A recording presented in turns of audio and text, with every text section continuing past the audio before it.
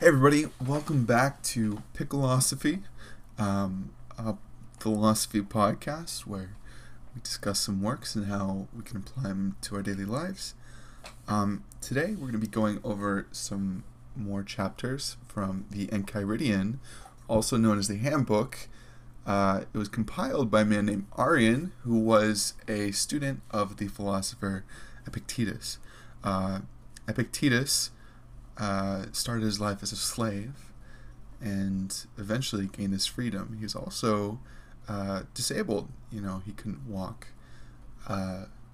So without further ado, I'm going to hop right into the 6th chapter. It says, "Don't be prideful with any excellence that is not your own. If a horse should be prideful and say, 'I'm handsome,' it would be supportable. But when you're prideful and say, 'I have a handsome horse,' know that you are proud of what is, in fact, only the good of the horse. What then is your own? Only your reaction to the appearances of things. Thus, when you behave conformably to nature in reaction to how things appear, you'll be proud with reason, for you will take pride in some good of your own." So, I think a couple of things you could apply this to are, number one, possessions. You have a fancy sports car. You do have that car. It's yours. But at the same time, does that say anything to your character? Does that show that you personally have worked hard? It could. Maybe you saved up a lot of money for that car. But, what good besides that does that give you?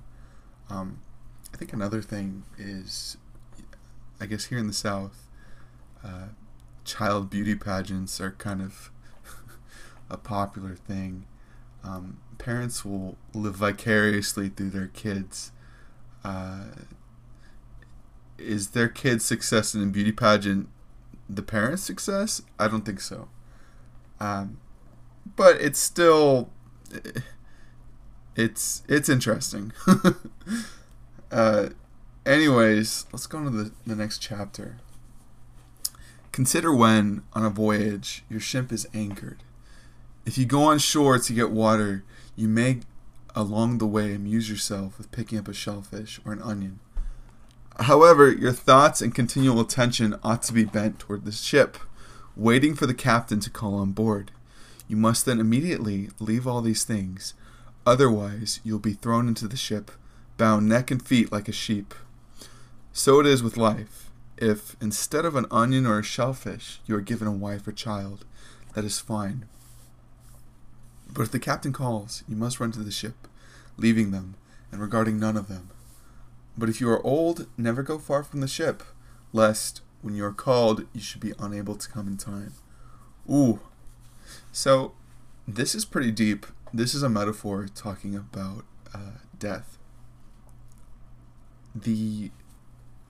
Our lifetime is represented by this person going to the shore, amusing yourself, picking up a shellfish. Perhaps that's a hobby, an onion, a job. We can spend as much time as we like here doing fun things, as I said, amusing ourselves. But eventually we will die. We will die. So by keeping this in mind, applying the principle of memento mori, remember I must die, we can focus on our goals. I know this has been described as the single greatest motivator of people, knowing that we will die, and it's sad, but at the same time, it can motivate us to get things done. Like a podcast. Anyways, let's go into the next chapter. "Don't demand that things happen as you wish, but wish that they happen as they do happen, and you will go on well." So, this, for me, I know when I'm driving, there'll be a lot of times when I complain in my head, "Oh, these cars, why don't they get out of the way? He could get a little bit closer and I could sneak in. You know, why do they have to have a wreck? You know, all these things are completely out of my control. Um, I don't have some mind powers to control other people. I wish I did, but it's futile to become frustrated over this. We, I guess, as the Enchiridion says, we take our minds outside of a place that's one with nature, or out of a place that is in our nature, I guess. We perturbate ourselves, and we became frustrated, and we're unhappy, focusing on other people. Maybe you have a coworker who is always makes a mistake. Maybe the government is bothering you. Maybe there are all these outside forces that you really can't control. So applying the verse, wishing things happen as they do happen, I think it's difficult, but it is helpful. Moving on to the next chapter, number 9. Sickness is a hindrance to the body, but not to your ability to choose, unless that is your choice. Lameness is a hindrance to the leg, but not to your ability to choose. Say this to yourself with regard to everything that happens. Then you will see such obstacles as hindrance to something else, but not to yourself.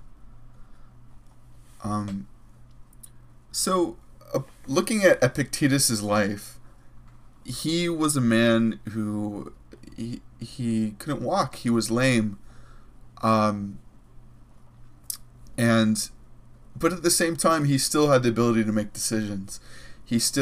Maybe he had fewer choices, but he could still choose. He could choose what he eats. He could choose how long he meditates, how long he studies.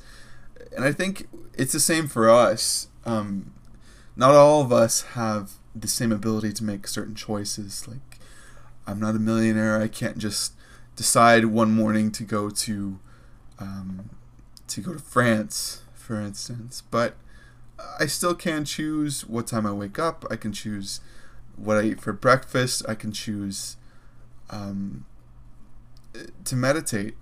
All of these are choices I can make, even though I don't have as many choices as another person. I can still choose. So here, I think, no matter whether you're healthy or sick, you can still choose, make decisions for yourself. So, something I don't quite like about some Stoic philosophers is that they recommend, like, I guess they tell people this to kind of motivate them, saying, you have the choice to keep living or to kill yourself. I don't quite agree with that, but I guess it has worked in their texts. But I guess here too, like, if you're so sick that you're in so much pain, it's just difficult to live. I guess you would have the choice to continue on or not. I know that euthanasia is kind of a hot topic, and I'm not going to be one to delve into it, but I think that is something that is kind of implied here. Anyways, the next one, chapter 10. With every accident, ask yourself what abilities you have for making a proper use of it. If you see an attractive person, you'll find that self-restraint is the ability you have against your desire. If you are in pain, you'll find fortitude. If you hear unpleasant language, you'll find patience. And thus, habituated, the appearances of things will not hurry you away along with them. I think this verse really gets into taking advantage of times when we make mistakes. For instance, you get in a car accident, you're in pain. You could take advantage of being in bed. You could read some books. You could educate yourself, much like Epictetus did when after his leg was hurt. Also, looking at this, seeing an attractive person, perhaps you're in a monogamous relationship and you have the ability to perhaps sleep with another person besides your partner. You know, exercising restraint is something that's in your control. So, if you hear unpleasant language, I know working in the service industry, I Starbucks specifically, you know, you get a lot of those quote unquote Karens who come in and go, this was supposed to be iced, you know. Applying this Stoic principle there, we have the ability to control our reaction to that. They complain, as long as they're not throwing something at me or shooting me, you know, those harsh words, while annoying and grating at times, you know, it's something you can't control, but you can control how you react. You can say, okay, I'm sorry about that, I'll remake that. Or, okay, I'm sorry you feel that way, I hope you have a good day. Maybe if they're storming out. It is difficult, though. You know, I'm not saying it's easy, but that has helped me at times. The next chapter. Never let, excuse me, never say of anything, I've lost it, but I've returned it. Is your child dead? It is returned. Is your wife dead? She is returned. Is your estate taken away? Well, and is not that likewise returned? But he who took it away is a bad man. What difference is it to you whether the giver assigns to take it back? Well, he gives it to you to possess. Take care of it. But don't view it as your own, just as travelers view a hotel. Okay, I think I can vibe with this. Using a cup as an example, you know, imagine a beautiful cup that keeps your coffee warm for hours. It works great, it looks beautiful, it fits your hand perfectly, but if that cup breaks, it's gone. You know, you could try to glue it back together, but it'll just never be the same.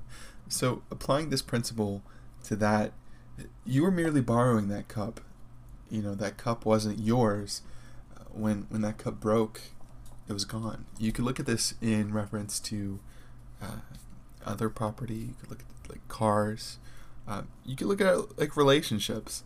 You know, you're together with someone. It could be a girlfriend, it could be a wife, it could be a boyfriend, an NB friend, I suppose. You know, these people aren't yours. They don't belong to you. But, you know, while they're with you, you know, they're with you. But again, they don't belong to you, just like people don't belong to you. I think, you know, it's kind of ironic because, you know, Epictetus was a slave. He did belong to someone else. But really, you know, these things, we don't have them forever. So, anyways, going to the next chapter. If you want to improve, reject such reasonings as these. If I neglect my affairs, I'll have no income. If I don't correct my servant, he will be bad. For it is better to die with hunger, exempt from grief and fear, than to live in affluence with perturbation. It's better your servant should be bad than you unhappy. Ooh, interesting. I think, for me, this really applies to my passions, my goals, my the things I strive towards. I think it's recommending that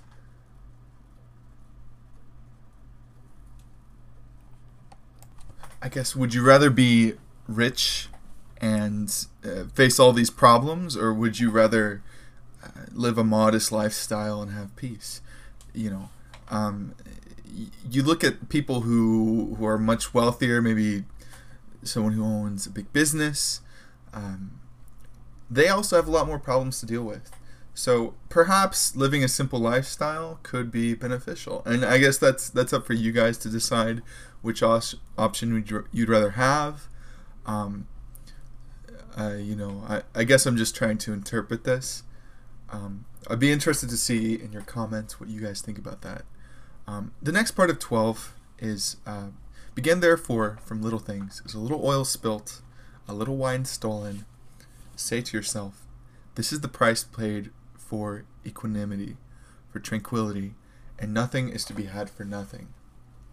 When you call your servant, it is possible that he may not come, or, if he does, he may not do what you want. But he is by no means of such importance that it should be in his power to give you any disturbance. So, this is a really powerful one, and I think if you take nothing away from this podcast but this, is that when misfortune comes, it's looking at it as a price to pay for, as they put, tranquility is very powerful. Has someone cut you off in traffic? Has a misfortune come to you? Has someone stolen from you? If you can imagine it as, okay, if this is what it takes to be happy and to be at peace, I'd pay it, and I've done that before. In a long time ago, a few years ago, when I was in Russia, I would, I had a really, to put this nicely, I had a roommate who was a little bit difficult to live with, and I think by looking at him as something outside of me that I couldn't control, and by looking at the things he would do, perhaps maybe he'd steal some of my food, I guess this particular person tried to put pressure on me to manipulate me. If I look at that as a price for tranquility, if I look at that as something I can't control, it's helpful, and it helped me get through it, because I would spend a lot of time being frustrated over this other person's actions. And I think just like that, you could apply it to other things in life, not necessarily people, but things outside of your control, and misfortunes that come to you can be viewed as a price. So, anyways, moving on to chapter 13. If you want to improve, be content to be thought foolish and stupid with regard to external things. Don't wish to be thought to know anything. And even if you appear to be somebody important to others, distrust yourself. For it is difficult to both keep your faculty of choice in a state comfortable to nature, and at the same time acquire external things. But while you're careful about the one, you must of necessity neglect the other. So, I think this is really applicable to pride. And if someone has, perhaps you get a high-ranking position, perhaps you find a lot of success in life, it can be easy to say, oh, look at how much better I am compared to these other people. I know when I in my business endeavors, I started making a good amount of money, and for some reason, I kind of, this thought came to me when I was picking up a pizza. I looked at those workers and I thought, wow, like, I make so much more than them. I think really applying the Stoic principle there, I should distrust myself. At one time I was doing the same work they were. I've worked in restaurants.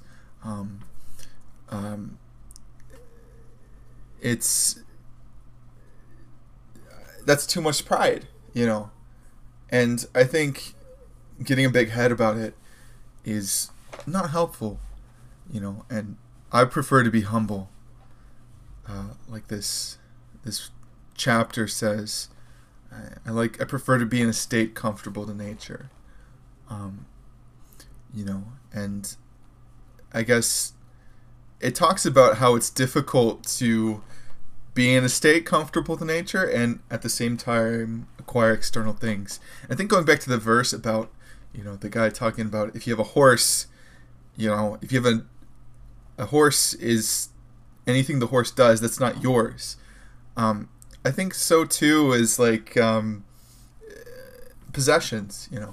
You could have a badass gaming rig, but it that's not you. You know, do you want to acquire more external things, or do you want to better yourself, perhaps? So that's how I interpret this chapter. Um, all right, let's go ahead and do one more. Let's do 14. If you wish your children and your wife and your friends to live forever, you are stupid, for you wish to be in control of things which you cannot. You wish for things that belong to others to be your own. So likewise, if you wish your servant to be without fault, you are a fool, for you wish vice not to be vice, but something else. But if you wish to have your desires undisappointed, this is in your own control. Exercise, therefore, what is in your control. He is the master of every other person who is able to confer or remove whatever that person wishes either to have or to avoid. Whoever, then, will be free, let him wish nothing, let him decline nothing, which depends on what others, else he must necessarily be a slave. So, I think the first part of this is, again, going back to people who want to live forever. It's right now that's not possible. We will die. Every person will die, and it's tough to come to terms with these feelings and these thoughts, but recognizing them is the single greatest motivator to bettering yourself. And the same for other people. There are people around you who will pass away, and it's really rough. But if we can perhaps if we can strengthen our resolve, we can deal with these things better. And again, it kind of goes back to talking about managing what you want to avoid and what you wish, what things you want and things you don't want, perhaps to simplify it. By removing that desire for something and that desire to avoid something, perhaps you want a girlfriend, or there's my phone, something. Let's use this as a learning moment. That phone is something I can't control, perhaps. Maybe it is. I should have, perhaps in the past I could have turned it off. Now that the ringing happened, I can't control the past. I can't change that past. Interesting. Where was I? So again, I think exercising, managing like what you really desire, what you expect, what you really want to avoid, toning that down and restricting that to only things you can control is important if we want to better ourselves and perhaps live a better lifestyle. Though I would say one critique of this is it mentions if you're a slave, you can't really do much. And I guess for Epictetus, he didn't really have any other options. But one thing that I would critique is that if we want social change to happen, if we want the world to change, I think it is necessary to some extent to have these desires and to have these urges, protest, speak your mind.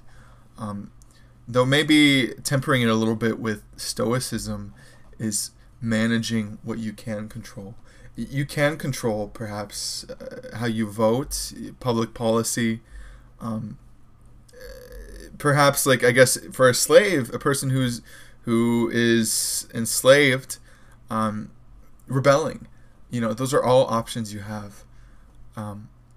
So anyways, I think for that one's a little tough one. Let me know if you guys disagree with me on any of them. Let me know if you have anything to add. For now, I guess you can email me at coreypickles@gmail.com for any comments, questions, concerns. And for that, I think we're going to wrap this up for today. And I thank you guys for watching, and I'll catch you in the next one. Thanks.